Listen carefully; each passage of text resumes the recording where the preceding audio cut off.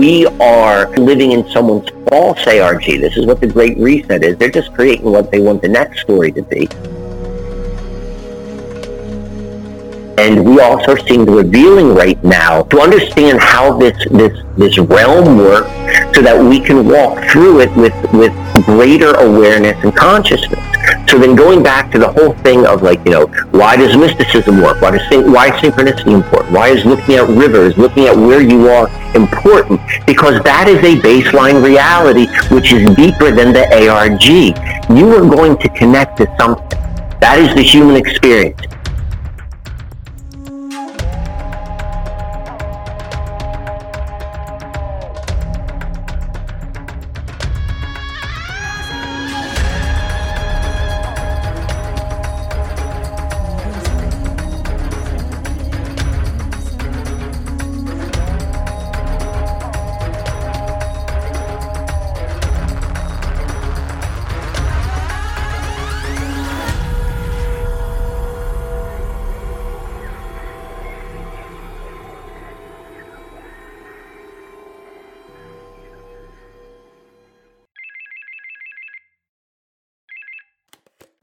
Mystic Mark? Uncle Mike, happy Black Friday / Thanksgiving. Happy Black Friday, my friend. How are you? I'm doing well. You're doing well? So what's going on? How was your Thanksgiving? Did you celebrate Thanksgiving?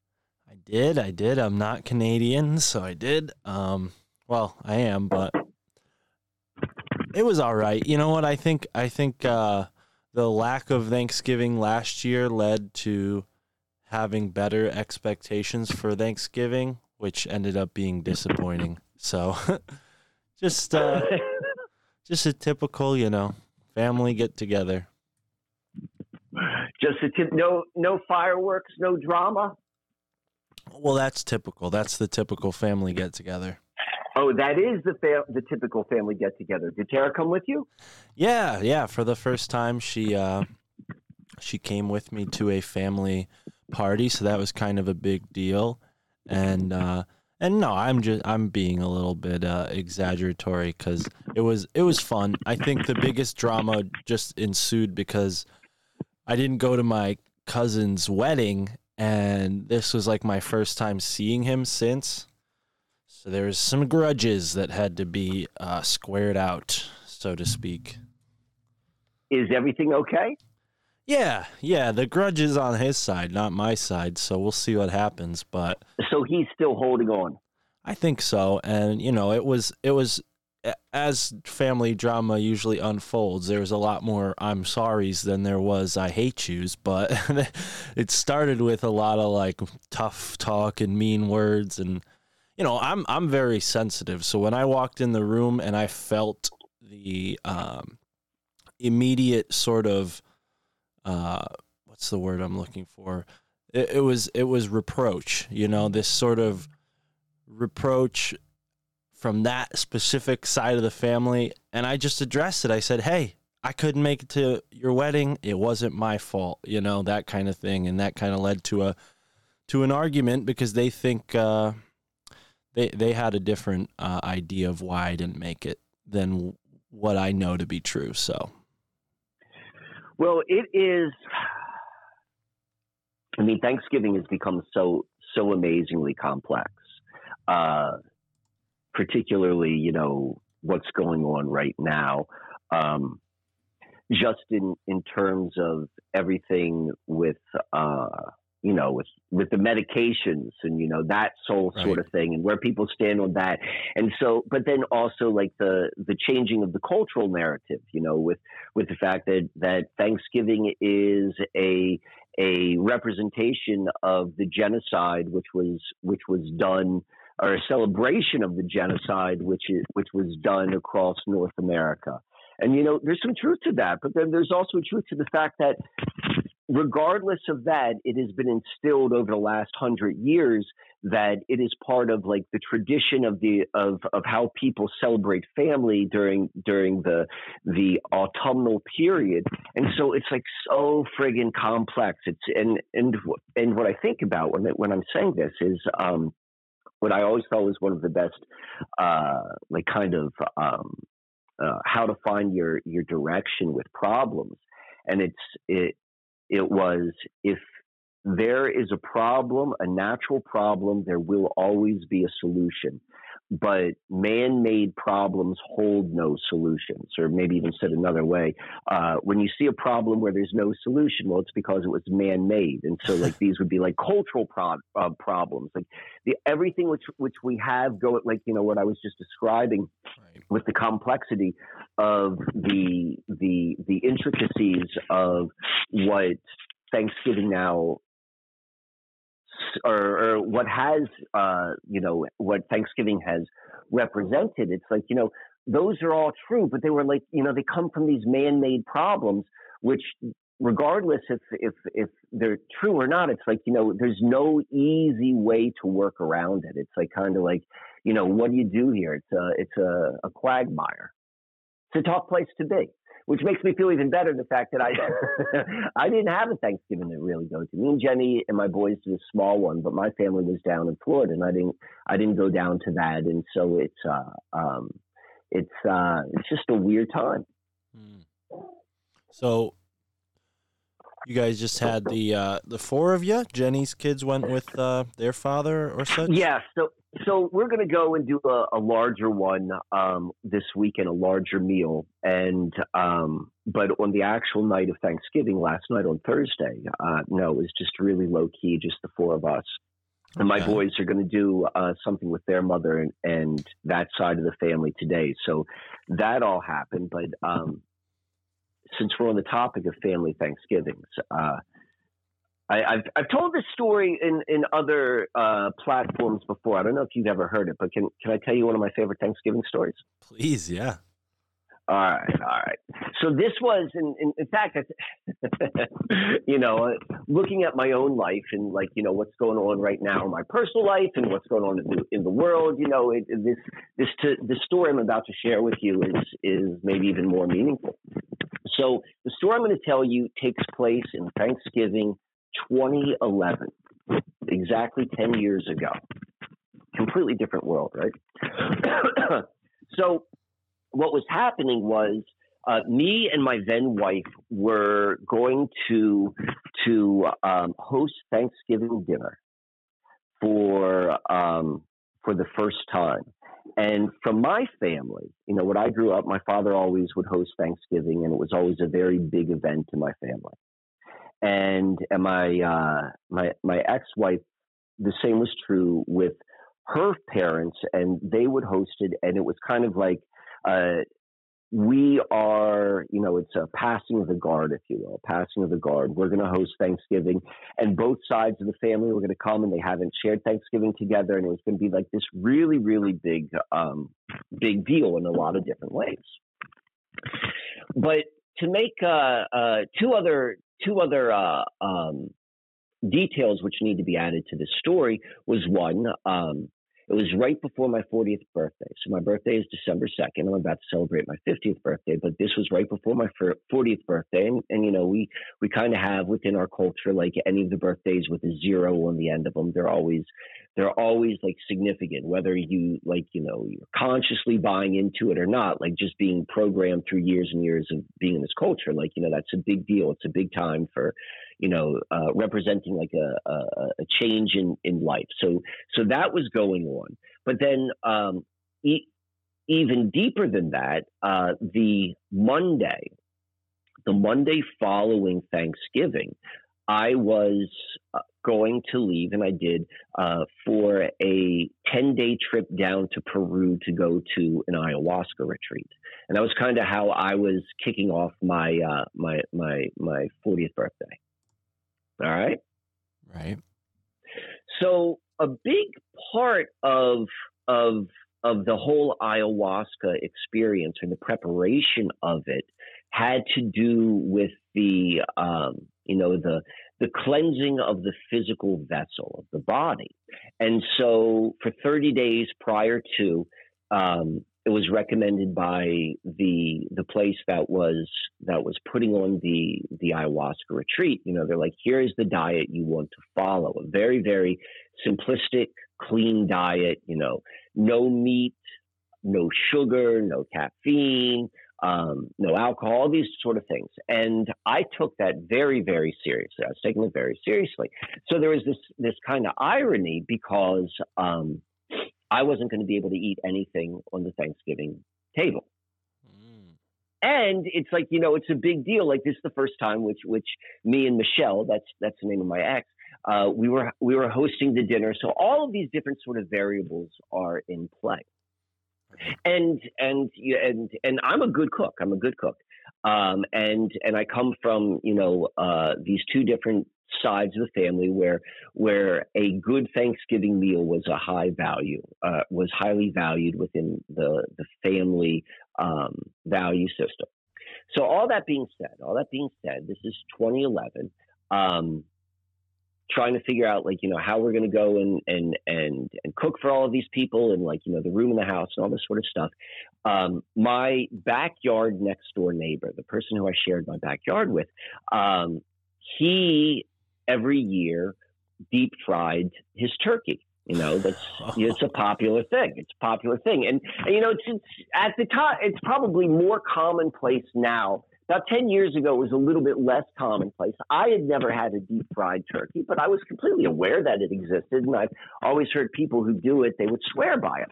So my friend Mark, he says to me, he's like, hey, how about this? Because it's a lot of money for the oil. Why don't you and we split the oil, the cost of the oil, and then we'll both fry our turkeys. And it made so much perfect sense because it freed up the oven for other things to be cooked. Like everything made sense that way. And then also because it was the first year in which I was going to cook, and because I like to cook and I want to do something different, I'm like, okay, this sounds like a great plan, Mark. Let's go and do this.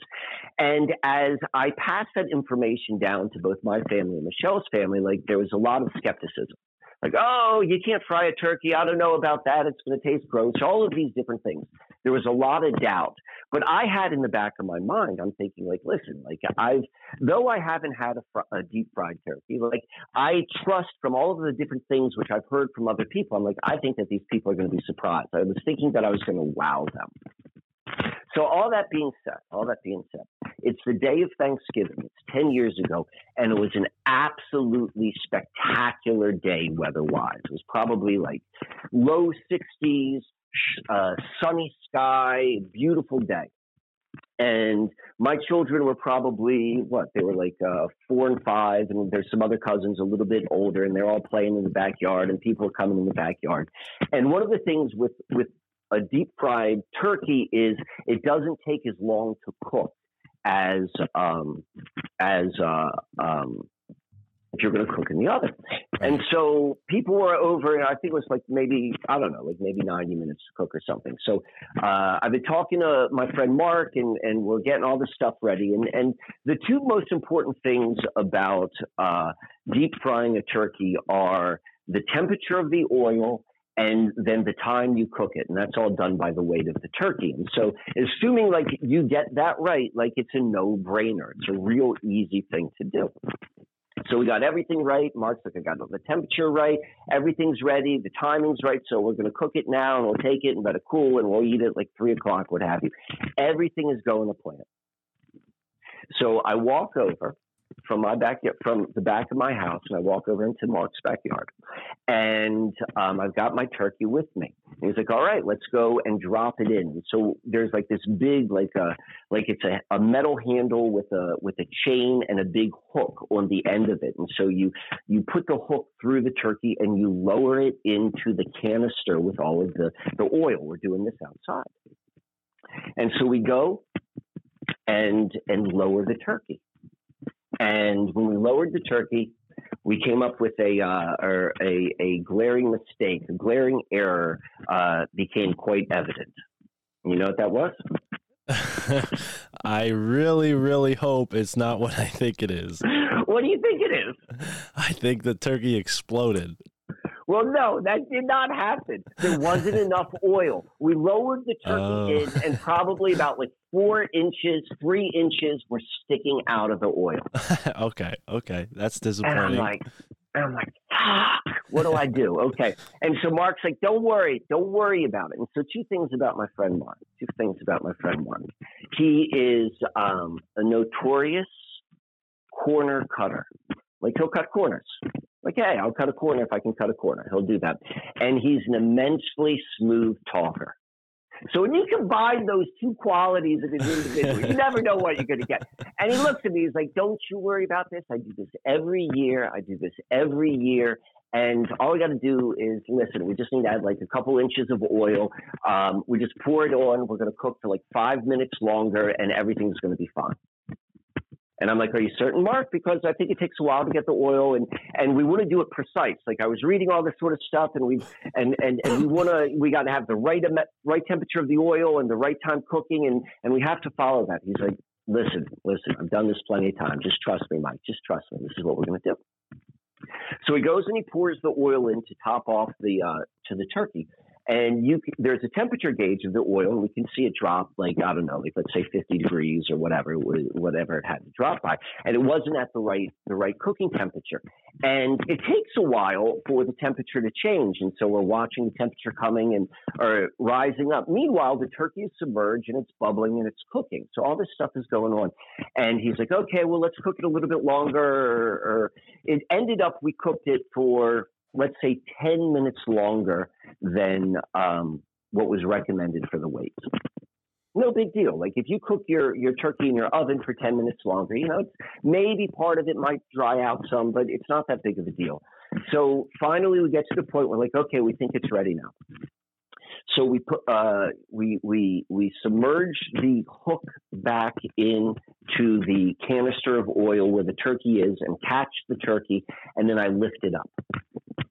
And this was a big turkey. This was a turkey that was big enough.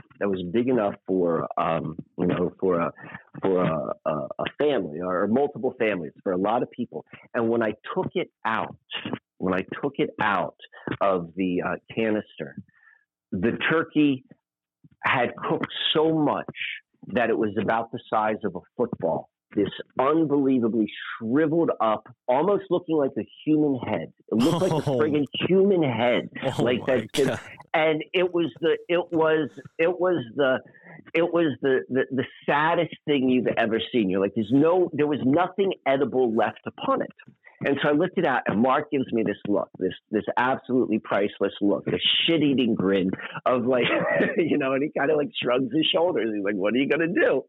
And so I lift up this turkey, and I'm like, oh my God, what am I going to do? I got the whole family. Everyone's been doubting and had questions, and, like, all of the spotlight was on me, but no one in the family was with me and Mark in his yard as I pulled it out. But most people were in my own backyard. And so I walked from Mark's backyard into mine, and imagine my right arm is extending out from my shoulder in front of me, and I'm hanging the hook.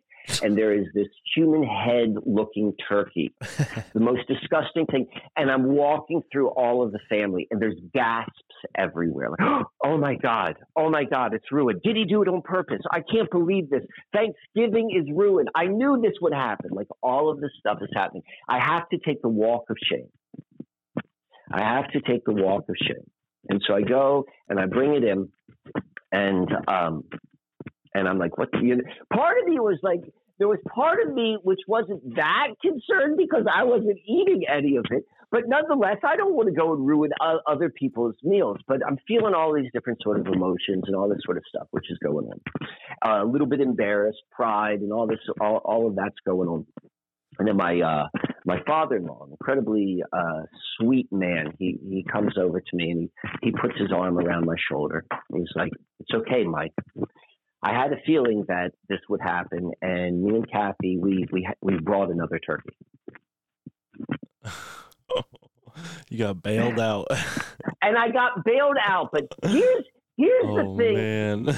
Here's the thing, which I think is interesting. So, like, that's a funny story, and I like to go back to it. And then I went down to Peru and had a really, really significant experience in my life. But I've always kind of linked those two happenings of like, kind of like what I was doing in my family. My whole family, no one understood the whole sort of going to Peru and drinking ayahuasca. And that was a big talk of the table that Thanksgiving. But I've told this story many times because I think it's kind of a funny story, and it's kind of fun to tell stories where you are, you're not the hero, you're not exactly the villain, but kind of self-deprecating. So I've told the story many times, but I made I saw a realization, or had a realization just the other night. I was talking to my two sons about Thanksgiving and what Thanksgiving was like when I was a boy and when I was a child. And when I was a child, I had an older sister. She was 4 years older than me, and we weren't particularly close. And she was probably 4 or 5 years younger than the next youngest cousin on both sides of our family. So all of my cousins were much, much, much older than I was. And I didn't really have any siblings that were my own age. And the point being, I was kind of like, though the family was, it was a decent sized family, I never really had like the experience where you see a lot of people who've got like a lot of cousins or brothers and sisters and have that sort of rapport. I was always like too young and something like, not really part of the whole sort of thing growing up. And as I indicated, Thanksgiving was a big deal in my family, and particularly like, how good the food would be, and everyone loved to eat. And when I was a child, two things which you could say which would describe me as a child. One would be that, like you said about yourself, currently, like I was a really like sensitive child. I was real sensitive, and sensitive means more than just like emotional. It's like you pick up on everything. You're sensitive. You pick up on all this sort of stuff. Right. And then secondly, I was a picky eater. I was unbelievably picky. And, I'm not so much to this day, but like as a child I was. And Thanksgiving, at least from my perspective of being this sensitive child with really no one in the family who was kind of like a peer to me, Thanksgiving was the opportunity for the family to ridicule baby Mikey. Like they would always like, they would look at the food on my plate and just say like what, and just like what felt like to me was a ridiculing on the fact that I wouldn't eat any of the other food. Like I would just eat like turkey and rolls. And so Thanksgiving came about, deep in, if I were to hear this story from someone else, I'd be like, oh, well, that's definitely part of like, the inner workings of what makes up the psychology of your personality, your life experiences, and particularly anything which has major emotional highs or lows. And this was definitely a place for me which had emotional highs or lows. So obviously this plays into my, into the subconscious. And so Thanksgiving has always been kind of historically in my life, like a mixed bag, because I would have to go to Thanksgiving and I didn't want to eat. And I'd go with all of my family, and I don't really, resonate. If there's no peers of mine, I don't have any family peers. I'm kind of like off in the corner, like they gave me like some Lincoln Logs or something. And then they would like make fun of me. So it was not like in my personal history, Thanksgiving was not a positive family experience. But then at the same time, my birthday was always like a week later. So like I was always excited about my birthday. So I used to always look at Thanksgiving was like a hurdle which I had to get over before I would get to the good stuff, and you got your presents on your birthday. So all of that being said, so I was telling that story to my sons. I was like, yeah, this is what it was kind of like the old man when he was a child. And then I was like, motherfucker.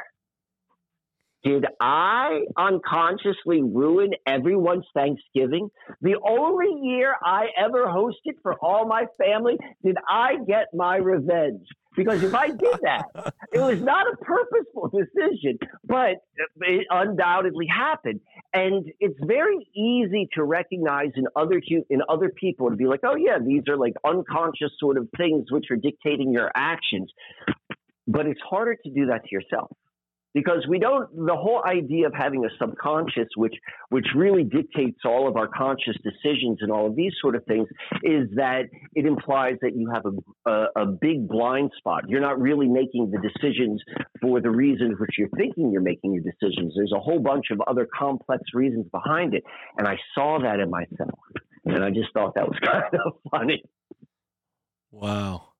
I mean, I'm saying wow, not just on many levels, because, I don't know if I've told you this before, but there are two other Marks in my family. There's my father, and then there's my cousin.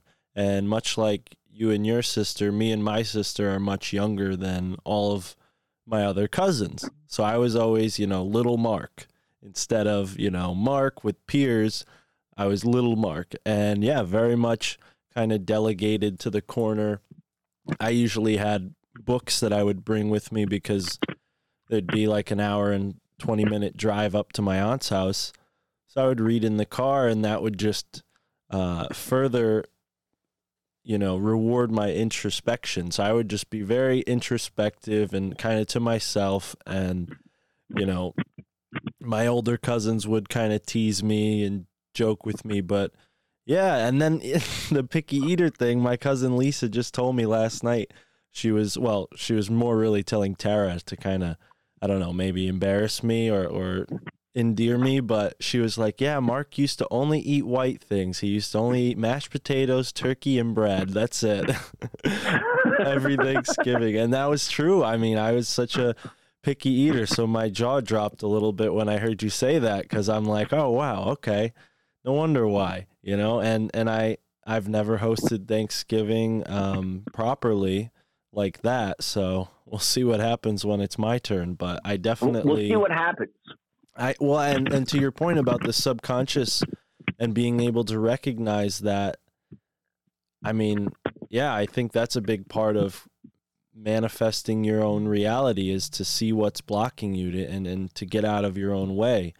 Not, in that case, because you weren't intending on manifesting a perfect Thanksgiving, but you did sort of create something that was possibly based on things that had been stored away in your subconscious. And exactly. So, and so one of the things when we talk about, like, there's an idea of, like, the subconscious, it knows all, and there's a certain truth to that, but it doesn't always like work in our favor. But if we can start to get into the perspective of looking at like what would be the motivation for doing something like like this example, it gets a little bit less personal, and it certainly sounds like a little Mikey was trying to seek his karmic revenge. I love it. That's definitely yeah, I mean, you gotta laugh at that. I mean, considering how young your boys were, I doubt they remember it. Did they have anything to say about that? Any memories of that? Yeah, they remember that. Oh, they do? Oh, yeah. Cool. They remember me walking through the backyard. With the human head, on. I mean, to me, it sounds like a scene from a movie. Like I would imagine if I were a director creating a movie, that would be a great scene. I would think that would be very funny. But I was hoping we could switch gears a little bit and talk about the Macy's Thanksgiving Day Parade that happened yesterday. Please, yeah, I'm sure the audience would love to hear about that. Did you watch it? No. So I've never watched. I don't care for parades. And I have watched it though in the past, on past Thanksgivings when I was much younger. I've seen it, or parts of it, but I've never been particularly drawn to it. That's just never been my hot button. Right. But for whatever reason, I was watching it a little bit yesterday, and there were a couple things which jumped out, which I thought is worthy of at least bringing to our attention, to discuss, and to look at. All right. Cool. So the first thing I want to see. So what they do in the Macy's Thanksgiving Day Parade is they often highlight different pop stars, and they'll go and they'll sing on floats, right? Yeah. And so I saw a little bit of that, and this was like my first taste yesterday. And though I on a certain level, I like to keep my thumb on the pulse of popular culture, and in a lot of ways, like I'm completely ignorant to it. And so there was this pop singer who apparently is quite popular, and I don't even remember what her name was. She had blonde hair, and she was performing, and my jaw dropped when I saw what was happening and listening to the lyrics of this song. And the lyrics of the song was basically, or maybe it was the chorus, it was like, everything I want now, and I want you to go and buy it for me now. And if you buy it for me now, I'm going to be sweet to you. But if you don't, I'm just going to be gone. And it had all of these dancers like dancing around with these large gold credit cards. And I'm like, this is what's being promoted. Like to that level of just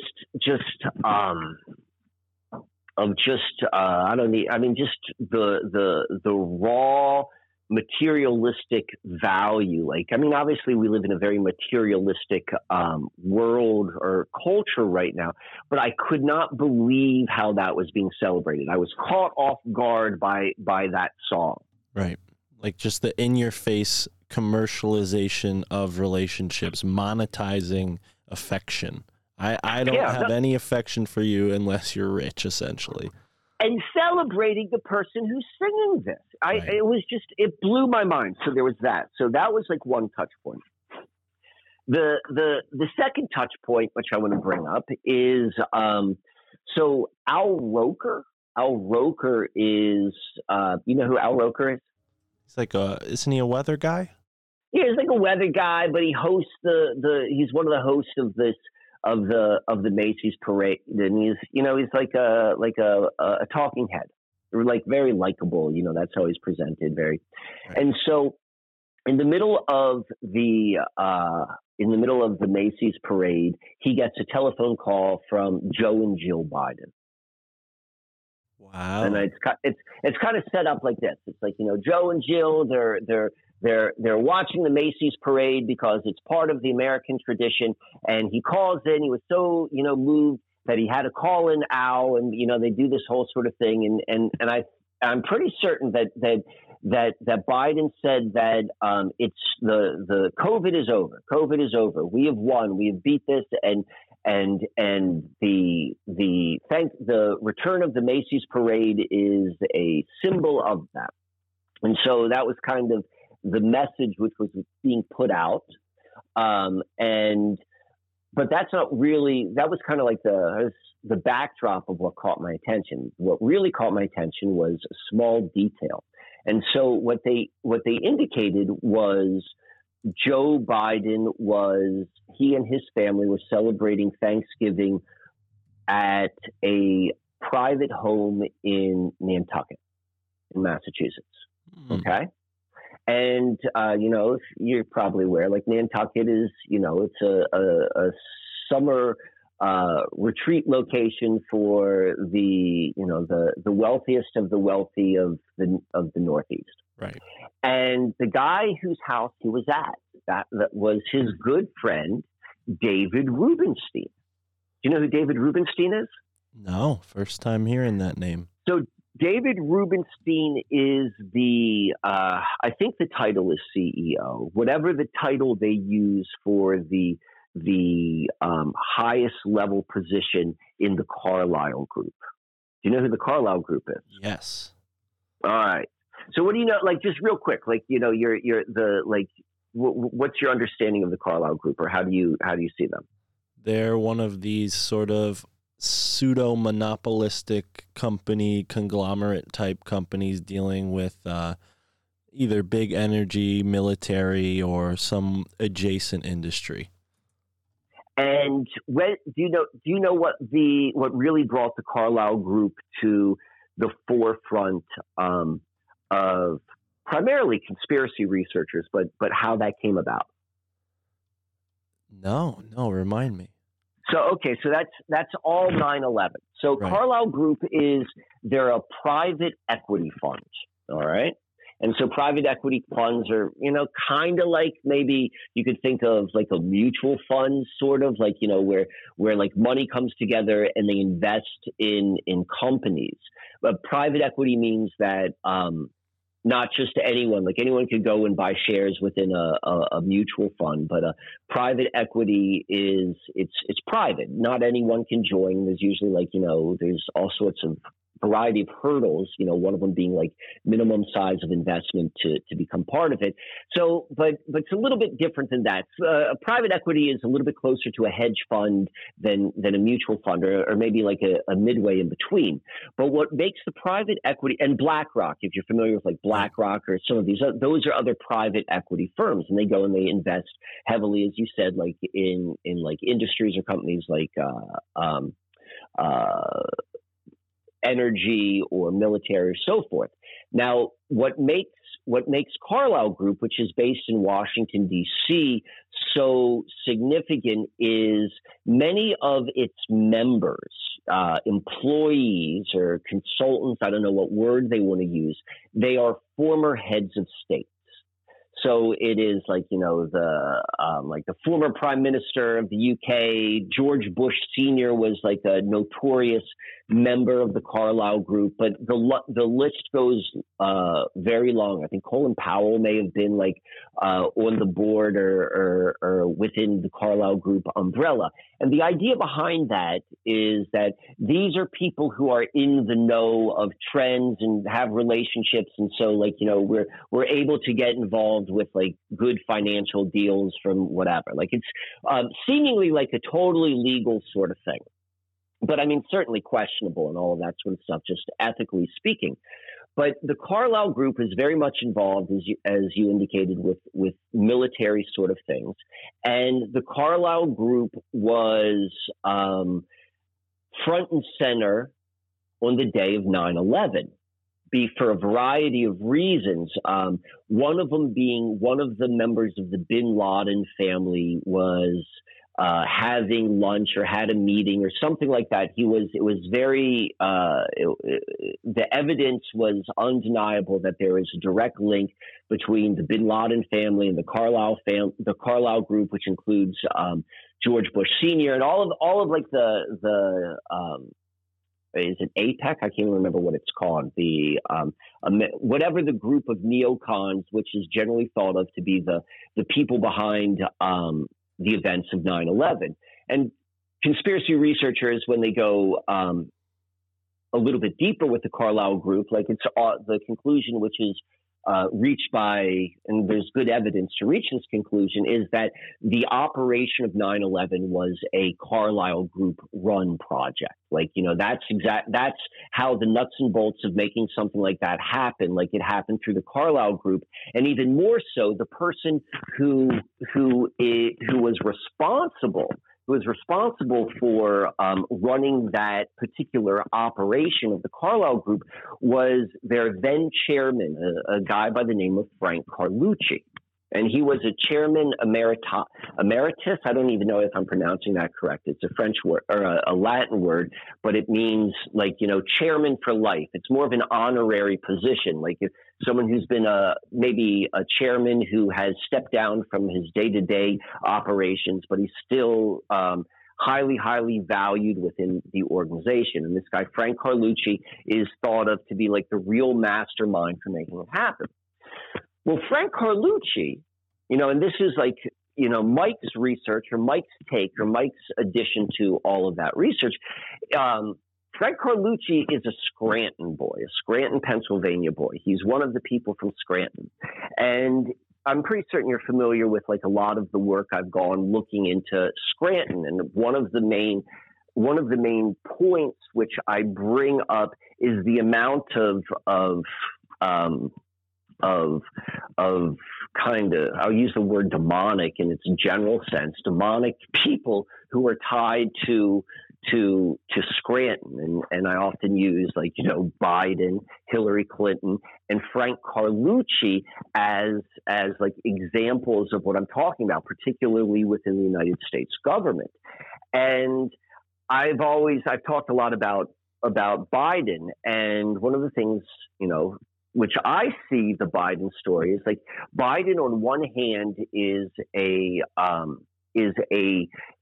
tool of the DuPont family. And the reason why we know that is because he has been a representative of the state of Delaware for, 30 years in Congress.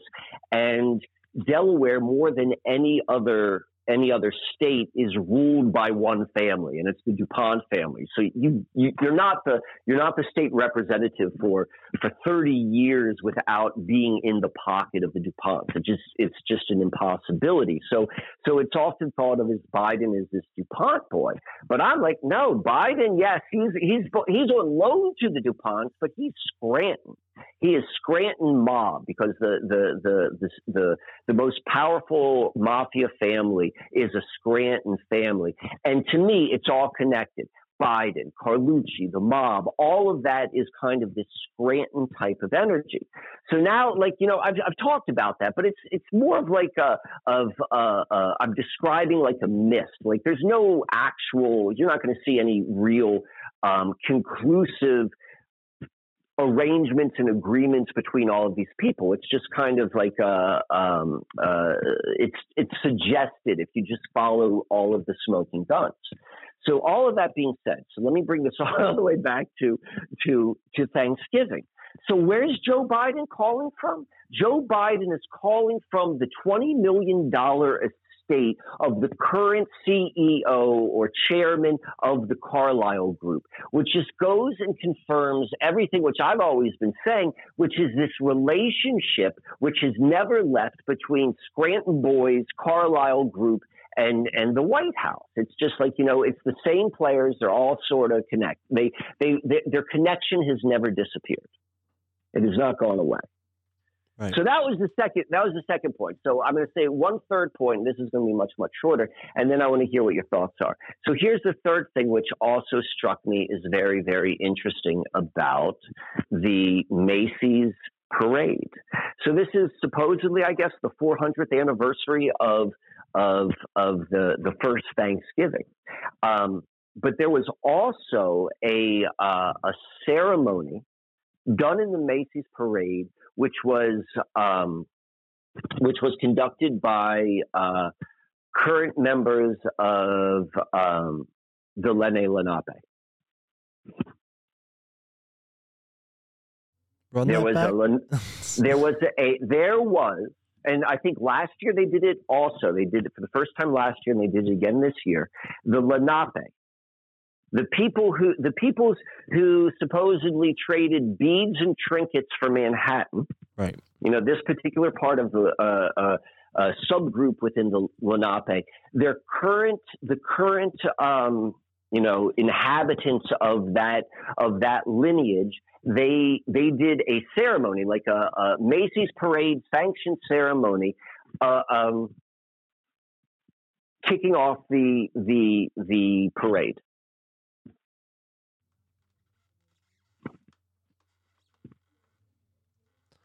I'm reading this right now. Yeah. You're looking at. I'm sorry, I got very distracted. A couple things just happened in the house, and then also I'm trying to follow, because when you said it's the 400th anniversary, I see the story here, but I was just talking to a couple friends the other day, and it turns out that Abraham Lincoln, made Thanksgiving a national holiday. It wasn't really celebrated until after the Civil War, but yeah, I just wanted to make sure that I wasn't missing something when I did my research a couple days ago on this very topic of like what the first Thanksgiving looked like, because we found a lot of things that just are whole left out of the story. But I'm sure you've got something more to expand on that. Well, I mean, there's that, but the thing, and I don't necessarily have like a conclusive analysis. I'm just more so pointing out like So what are we seeing here? We're seeing, on one hand, we're seeing Biden telling the American people, that COVID is over, and then the next day there was, or today there's that 800 point drop in the S&P. I think it was like, there was this false sense. I mean, this would be my guess. There was the false sense is like it's all behind us here in America, and there's nothing to worry about. Meanwhile, everything which is happening in Austria and Australia, we're past that, and we're excited for the future. Meanwhile, they're telling you that there's this new variant, which is just coming out. Like they're telling you these like very contradictory sort of stories right there, which it's going to change. It's this kind of like tension release, coupled with the fact that this Macy's parade, which is evidently and obviously part of the worst values we can instill, like materialism and all of this, that the whole thing was kicked off. The whole thing was kicked off by this ceremony. Right. And like, how do you make sense of that? Like, how does that all line up? What does that point to you?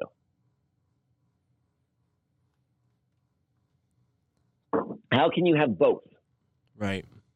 And so obviously both are there. So like the narrative where it both makes sense, that's the one which makes sense to me. Like not one or the other. Like, well, this shouldn't be here because they're both there. So then there's what is going on? What are all of the different ingredients in this symbolic display of the Macy's parade? Well, I'm looking at some pictures right now. They have the boss baby. They have people in masks, the turkey, all sorts of Thanksgiving tropes.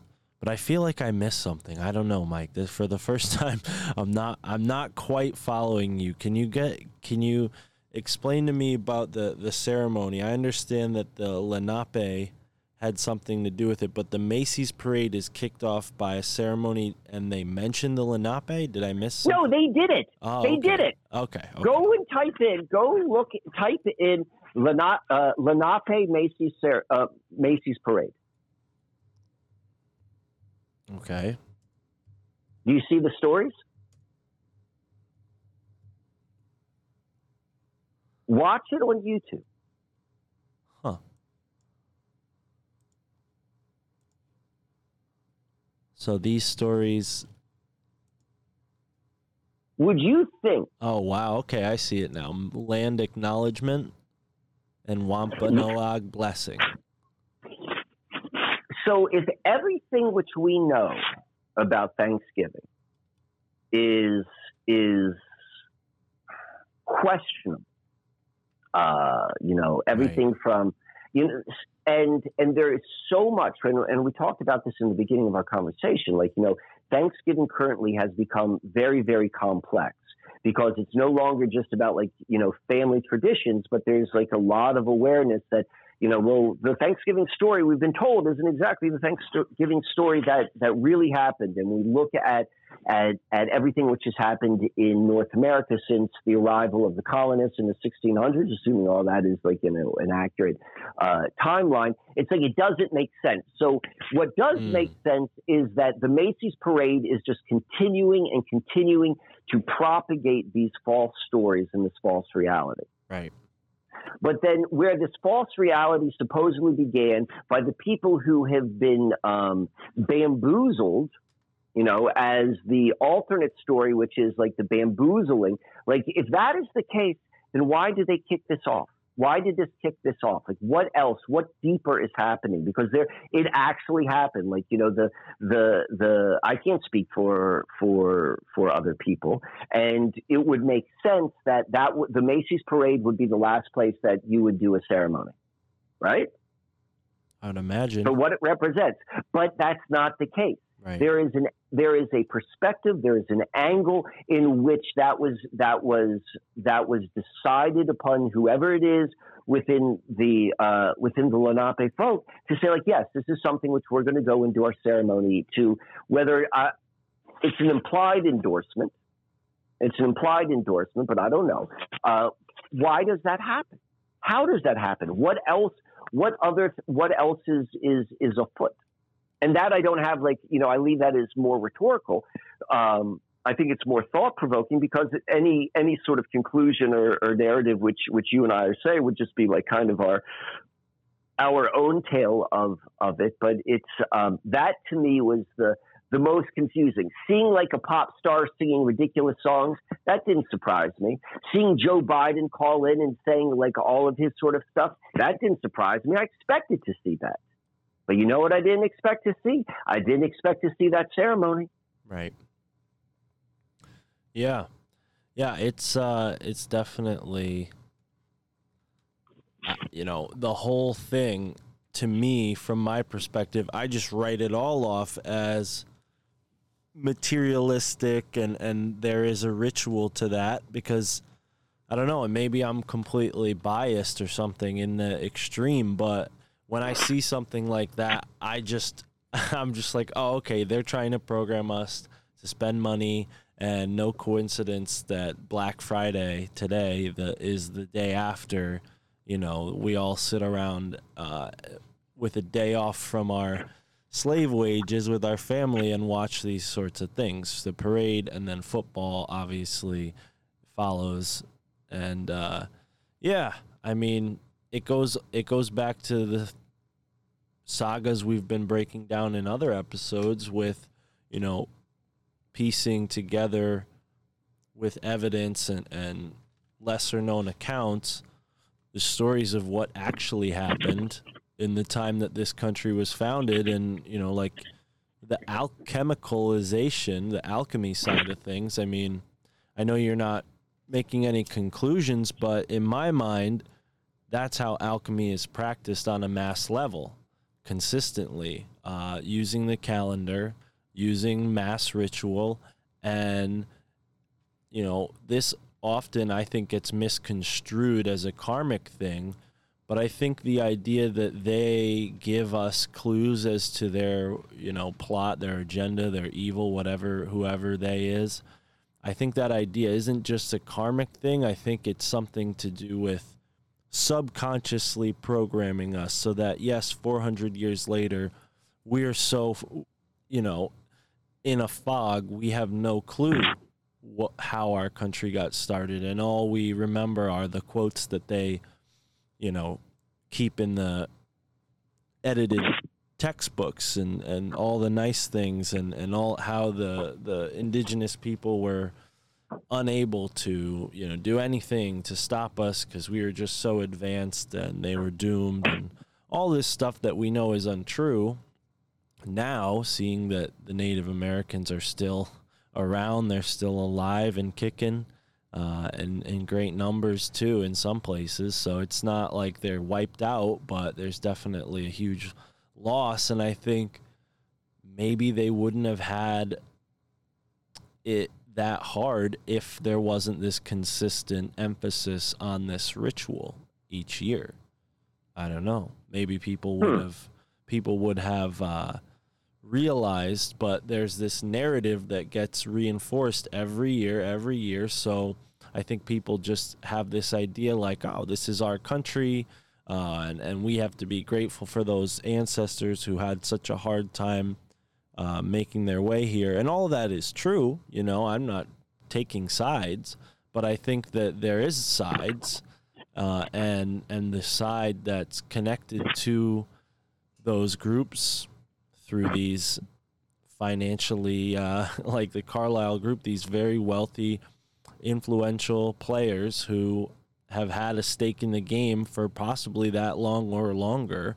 This is how they roll. They use this mass alchemy, ceremony, holiday creation. These are tools to keep people on a yearly schedule and keep people within that modicum of control, the system. Undoubtedly, I would agree. I'm on the same page with you regarding all of that, and ceremony and ritual, and how that propagates, a story over and over and over each year. It's reinvigorated, if you will, or built upon. Right. So our mutual friend Jesse, you know what I'm talking about? Of course. Yeah, he Of course actually you do. just sent some really cool diagrams that he made of the Appalachian Mountains. And what he was relaying to me was that he was looking at the Appalachian Mountains, and he kind of dawned on him that it looked like a spine. So he took a diagram of a spine and he lined it up with the, sort of zoomed out map of the United States focused on the East Coast.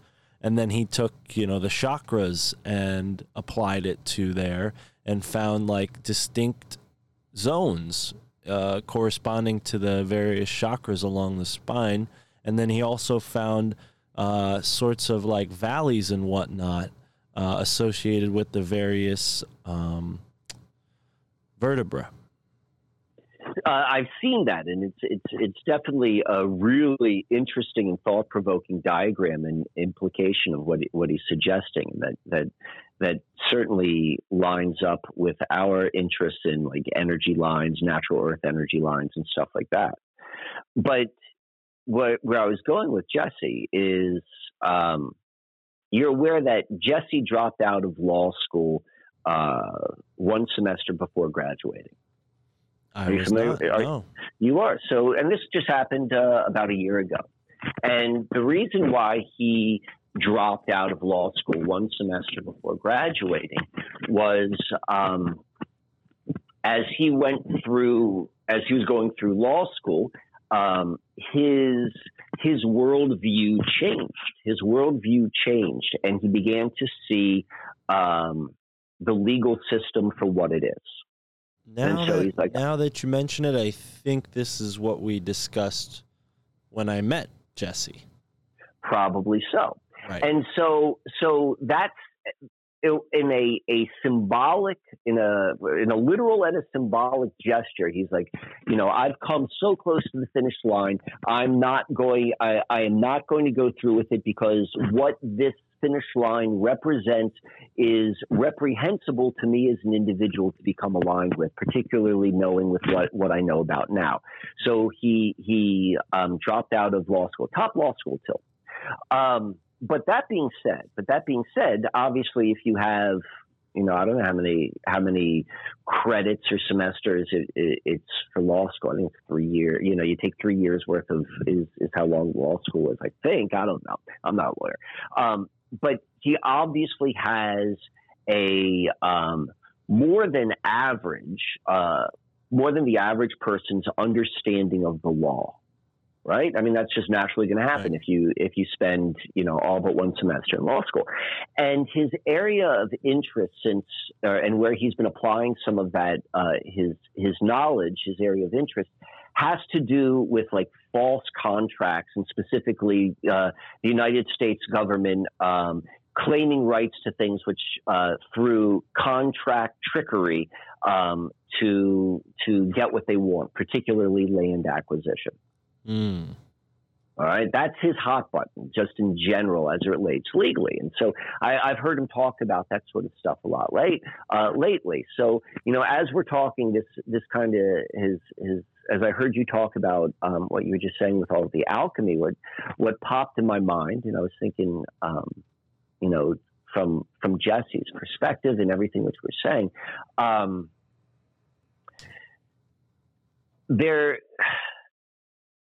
if and I know that the original contract, though it was followed and maybe by force of this land grab, which happened 400 years ago, maybe as we're seeing, the movement of what's happening in the world as maybe moving towards a Hunger Games district world where you're allowed to go and not allowed to go, as that seemingly becomes more of a reality, as the metaverse full-time in an artificial reality becomes more and more of a reality for how people are going to spend their lives.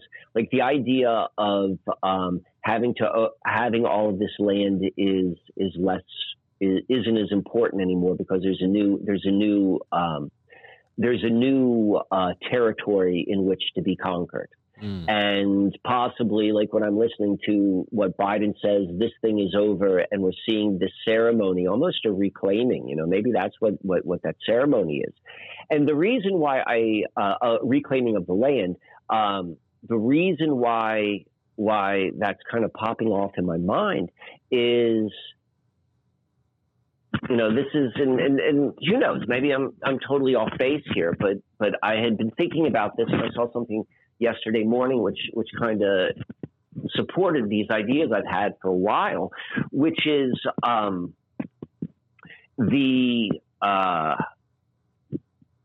when you alter the human genome, like DNA, and if it's done through a patented process, the altered genome by a patented process is now the altered genome becomes the property of the patent holder. Indeed. Yeah. Right. I was saying this right from the beginning. I've been saying it too, right? It just makes sense. It's the exact same model which was done for all of the genetically modified seeds. It's like, well, guess what? Like, if you're going to have, we own it. We own this. Yeah, you might be the farmer, but we own all of that. There's a precedent. There's a precedent. Well, no, it's this.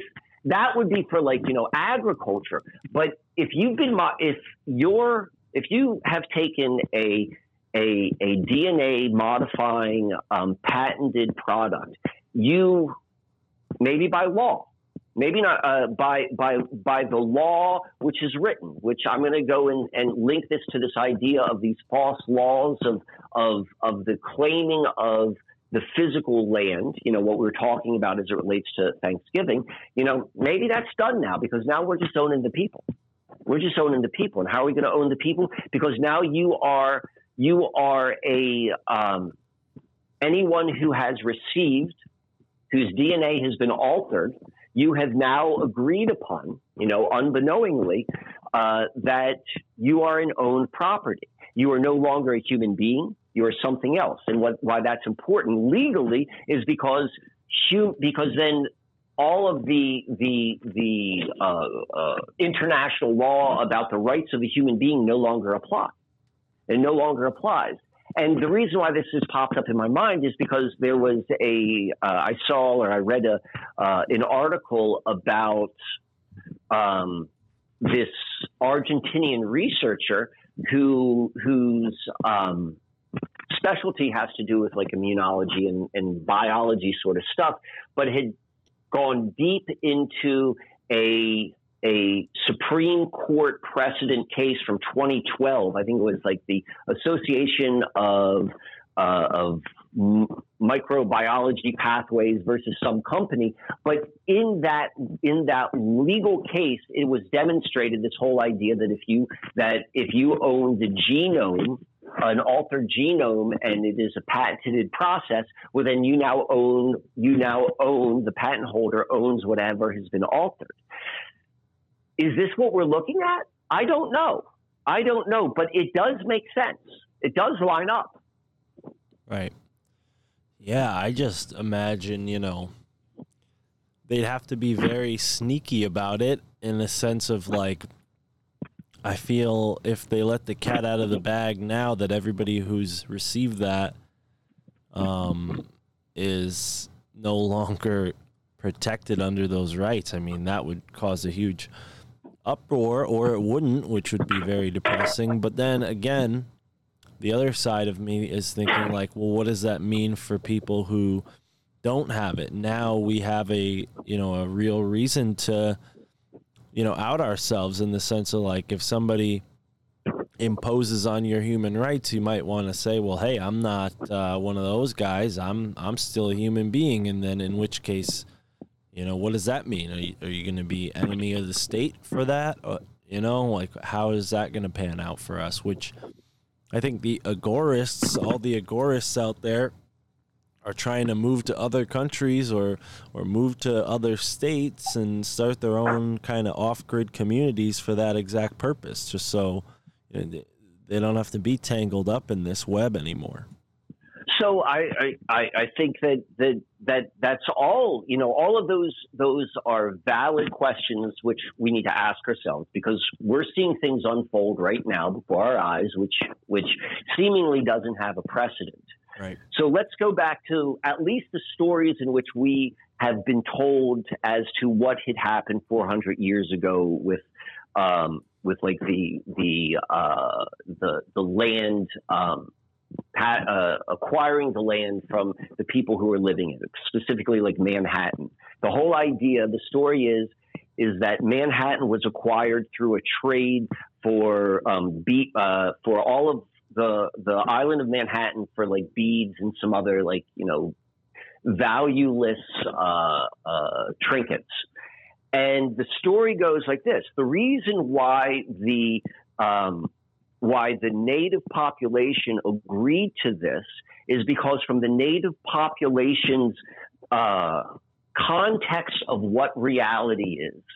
Guess what? No one can own land. Land is not in something which can be owned. It's something greater than that. You can't own land. So certainly I'll go and I will trade you these beads, which are real things, for like you to have rights for something which you can't own. That doesn't, that your laws written on paper hold no value in the greater scheme of things. And there is an absolute truth to that. But when the law of the land is applied, it gives a justification. So going back to what we were just saying with like the human genome. So you're going to have a human being right now who has had their DNA altered through a gene altering technology. They were like, oh, you can't own me. I'm a human being. That doesn't make any sense. That's ridiculous. They say that that's not true. But as we have seen, or at least the story which is given to us about what happened 400 years ago, regardless if you think it's a ridiculous concept or not, if all of the people follow the law, the law as it is written, well, then that becomes what people are that takes more precedent over the fact that you don't think that you can own another human being. Like that's the question which I would have. Like it's less about what you think can be owned or not owned, and more so about like, well, these are the laws and these are the laws we're following. Now, to your last point of like what becomes of the people who have remained human beings, I think you're absolutely right. The creating these breakaway civilizations are the alternatives. Like, well, okay, well, if I'm no longer in that world, I'm no longer part of the culture which now owns former human beings, which are now ownable, patented products. I'm not part of that world. Perhaps we're going to, if not everyone is rounded up and executed, it's just going to be separate. And is that what we are seeing with all of these comments from, let's say, Joe Biden, the coming back, it's all coming back, tied in with this ceremony which kicked off the Macy's Day Parade? Yeah. It's all coming back. Wow. Okay. Now I have a whole new perspective on that. Yeah. Biden is creepy. He's been creepy. I wouldn't put it past him, but I will bring up some hope in the sense that I don't know how much I can trust this, but it sounds nice. I don't know if you're familiar with Cliff High and his WebBot predictions, right? So he recently joined Sam on his show, and they had a great conversation. And what Cliff said is, with his WebBot predictions, he sees the 2022 spiking on the good side, whatever that means. He has a way of reading his machine and how the statistics come through. But according to those statistics that he gets through his WebBots, he says that the future looks bright. So whether that means, the metaverse enslaves half the world and then the rest of us are freer because of that folly. I mean, I just listened to The Wizard of Oz, the whole audiobook yesterday. I finished it, and it's interesting, like the way Frank Baum puts these conclusions together and then leaves them open. And I feel like that's just the way life is, and that's what he's trying to tell the characters and the listener, or through the characters to the readers, is like, just because Dorothy's back in Kansas doesn't mean the story isn't done for her, and I feel like we're definitely not back in Kansas yet, so to speak. Well, I think that's my whole point with all of this. My whole point is, what is back in Kansas? I like what you said, the analysis of Cliff High. I am optimistic about the future. Right. But what I'm also, though, is clear on what it is not going to be. So the fact that it's becoming more and more evident that the mainstream narrative was not true and all of these players are in question, and we're beginning to see in larger and larger numbers what exactly is transpiring. And I don't know what's going to transpire, but that is getting bigger. And so where does that go? I know where it can't go. It can't go back to the system it came from. What are you going to do? You're going to recognize all of this and be like, okay, let's get rid of these guys, but go back to Federal Reserve banking systems? Like the entire system. That's what I mean. Like, you can't go back to Kansas because this box, it's the same thing it's always been. We have a vision of what it should be, and the vision for each person of what it should be is most likely what life was like during their first 12 years of life. But that first 12 years of life for everybody who's alive now has always been part of it. The only thing which we can do is leave it entirely. And that to me is very, very exciting. And so that's where, like, I think all of the optimism is we begin to realize, like, all of the bullshit which we have assumed to be true, whether it be like these ridiculous laws of like who owns what. Can you even own anything like this? All of these technologies, are these things that we want to participate in? These are questions each person needs to ask themselves, but that is the optimism in my opinion. Right. Well, and I think the case with these on like a philosophical level that we have been discussing this on, like they're like parasites. The system is like a parasite, and I think a parasite is nothing without its host. It's like a self-destructive entity. It gets into something that's working as it should, and then puts in its programming, however a parasite functions, whether it's through certain cells that go and attack other cells or whatever it's doing. It's ultimately, the destruction of the system that is its goal, and once the system's destroyed, the parasite in theory dies unless it's able to somehow go to another host. So, I think what the case is that we're as a Earth, we're not going to be overcome by this parasite. I think whoever stays in that system is going to just slowly be, reorganized out of this reality into that self-destructive parasitic reality that's getting smaller and smaller. I don't know if that's a conclusion either, because there's nothing that says there can't be a new parasitic system that's formed. But I think that's how these things operate, is they're inherently limited in the sense of time and scope. I think the parasite, the use of the word parasite is both accurate as a metaphor or an analogy, but it's also completely accurate in material reality. This is absolutely what it's parasitic.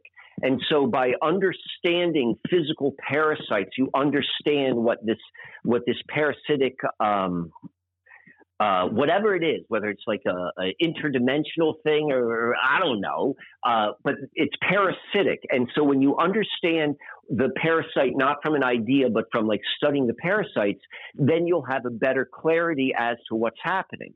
So what a parasite does is you're absolutely right. It only can live off of a host. And what happens is it sucks the life out of the host and then it goes on to another host. Like that's what a parasite does. But how a parasite works is through mind control. Literally through like physical parasites. It's there's a word for it. It's called neuroparasitology, and it is the emerging branch of science that deals with parasites that control the nervous system of the host.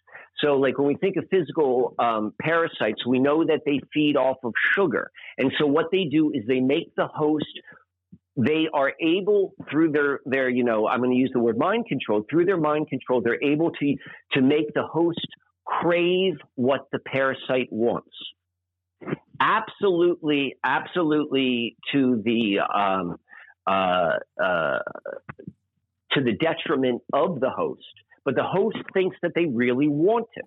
And so that's what this whole system, like, and particularly when you're talking about like the alchemy of what we see in this Macy's parade is like, it is reinforcing a certain idea or belief system. And what that does is that perpetrates certain sort of actions, behaviors, emotions, what have you, which then are serving the parasite. Right. The host gets nothing out of a relationship. There are relationships in the material world which are mutually beneficial, where what one thing needs is exactly what the other thing doesn't need or is getting rid of, and vice versa. I mean, just think of the relationship between carbon dioxide, oxygen, trees, and human beings. So there are real relationships in the material world where both parties benefit, and then there's this parasitic relationship where only one party benefits, and they trick the other one into wanting what the parasite wants. So as we're discussing all of these things, these ideas like legally, like tricking people and all this sort of stuff, that's all parasitical. As we become more and more aware of what that parasite is, or at least how it shows itself in our lifestyle, then it becomes clear, like, whoa, I don't need this parasitic relationship anymore. But there's going to be a period of like, well, what does it look like to not have a parasitic relationship? Well, and I want to even add another definition, because I think, a parasite is sort of fixed to a closed system, right? Organism is a closed system, whichever it is, whether a bird, a fish, human being. There's certain things that come in and out, but for the most part, we're a closed system, Certainly. And I think parasites, the level of parasite we're discussing is on a metaphysical, maybe even like a conscious level, a collective level, and it's operating in an open system to pull you like an egregore into a closed system. I think that's like a distinction, but that closed system can only exist as more hosts are added to it. Like the less hosts, the less powerful it is, right? So 100% right. 100% right. I would absolutely. And that's why I was saying, like, I don't understand what this parasite is, which we're talking about, because it is beyond, like, we're existing within it. We don't quite understand what it is. Right.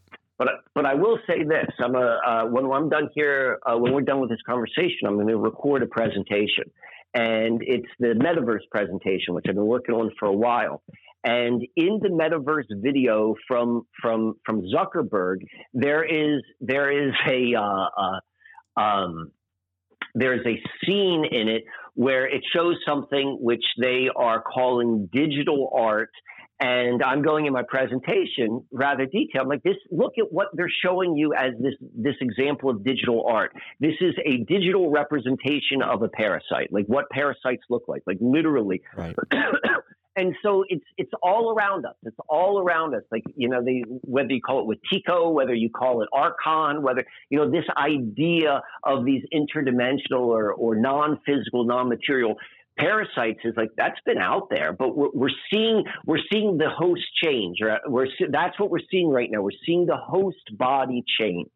And we have this opportunity to either go into the host body or to recognize kind of what's going on and do something new. But I think there's, that's the excitement of what lies before us. Yeah. Yeah, and I think I used that picture you're talking about for one of the episode artworks for the I think episode 8 or 9 when we talked about the metaverse. All right. But yeah, so people might be familiar with that image that you're bringing to mind. But yeah, I'm excited to watch that, listen to that when you're ready, when it comes out. Anything you want to tease us with? I hope. Well, I mean, so I'm calling it from changing from meta to meta. All right. Right. And so one meta is spelled with 2 T's and one meta is spelled with 1 T. Right. All right. And so meta with 1 T refers to the metaverse and all that's being laid out before us. But there's a Buddhist concept which is called meta with 2 T's. Are you familiar with that? Yeah, there's like Meta World Peace is like a person that took his name from that concept. Yeah, I'm familiar with it. Ron Artest? Yes. So meta is the word is Buddhist, or tied to Buddhism, but the concept is not limited to Buddhism, and it is a literal approach to life of loving kindness. Okay. And loving kindness. So the reason I'm bringing this up, you said, are there any teasers? So that's where I'm going to go with this presentation. Is I'm going to lay out all the stuff as it relates to the Zuckerberg presentation and tie that into a whole bunch of movies and saying, like, look where this is leading. This is undeniably leading to this place. But then we live in an inversion world. And so let's go and invert the concept. And so then going down into this idea of, there's meta this, which is very Ball-esque, if you ask me, very domination oriented, versus the idea which is meta with 2 T's, which is a completely different approach to how we view each other and our life around us. So that's where I want to go with all of that. Love it. Looking forward to it. I've been sitting with this. I've been working on it for about 30 days. So today's the day which I'm going to go and record it. In fact, I'm probably going to record it. I think we said that we were only going to talk for about 90 minutes today, and we're probably just about at the 90-minute period. Once we get off, I'm going to go and record that. So this was kind of my preparation for doing that. All right. My warm-up. There we go. Very cool. Yeah, and I did have 1 or 2 more things to add because Tara and I went on a really interesting walk. We found like sort of a bike path. It wasn't really even a hiking trail. It was like a biker's path. So we went off trail and just kind of explored, and people can see it on the Instagram. But I found a boulder 4 feet wide, maybe 1 foot off the ground on a sloping hill with a garnet right in the center, just kind of in this matrix of rock, a garnet. How big of a garnet? About the size of a quarter, possibly. Yeah, like a quarter.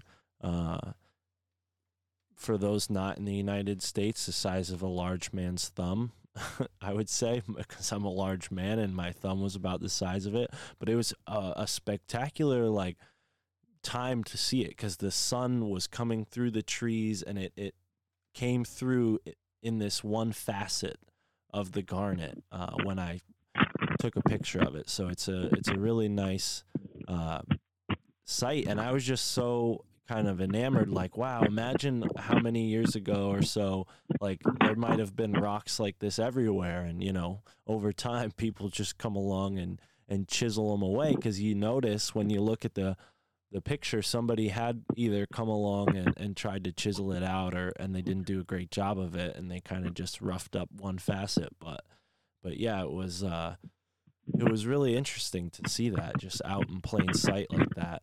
I mean, obviously we weren't right off of a trail. We kind of were bushwhacking a little bit, but yeah, that's what I've been doing lately. Just really trying. I'd love to see the picture. Yeah, I'll send it to you. Yeah, I've really been trying to get more and more familiar with the geology and the mineralogy of the land. So that was a nice find this week. And then the other thing, I uploaded some more YouTube episodes from your YouTube to the podcast feed here, the Susquehanna Alchemy podcast feed. And I noticed that you had interviewed Hotep Jesus some 8 months ago or so. And I'm wondering how you felt about that, and are you interested in doing more interviews? Because it seemed like that was a one-off. I know you said you're not really too keen on doing anything over the computer anymore unless you're really passionate about it. But what are your thoughts on interviewing people?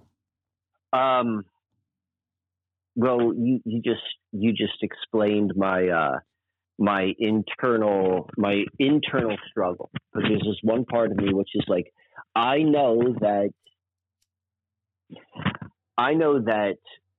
what the internet is something I don't want to feed. But I also know that what the internet is an incredibly valuable tool right now also, in order to connect with people and create with people and stuff like that. I love interviewing people. I would love to interview more people, but at the same time, I'm like, well, how do I balance that with keeping an integrity within myself? And that's something which I don't have a clear answer to right now. Well, here's my thought. My suggestion and my reason for bringing this up is I'm thinking maybe not every week, not even every 2 weeks, but once a month, we find a guest whose book either of us own. So, as you're going through your week, if you find a book on your shelf that you're like, oh yeah, I'd love to talk to this author, send it to me. I'll do my best to get in touch with that person. And I'm thinking maybe we start doing something like that once a month, where we have someone on whose work we're familiar with or who is relevant to like the sort of themes that we're creating here with this show. I would love to do that. Cool. I think the audience definitely loves the Ross Ben conversations, so I'm excited. I do want to let people know that this month, December, Ross and Mike will be on Tinfoil Hat if all things work out.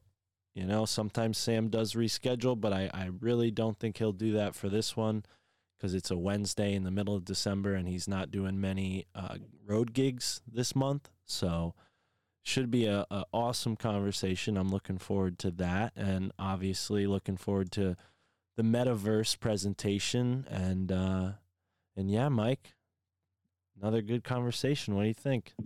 I was excited to talk about all the Thanksgiving stuff. I appreciate the wide berth to talk about a bunch of different things, seemingly unrelated. I had a great time. I hope you did as well, my friend. And I'm excited about if you can bring in a third person. I'm always down. Cool. Yeah, and turns out you and I are a little more alike than we knew. We both were picky eaters and the youngest of our clans. There we go. Common ground is a very important thing to recognize with other people. Right on. Well, thank you folks for listening. The Susquehanna Alchemy feed, your handbook for the apocalypse, coming to you every week. Stay tuned. We'll be back next week. Have a great moment wherever you are in the now.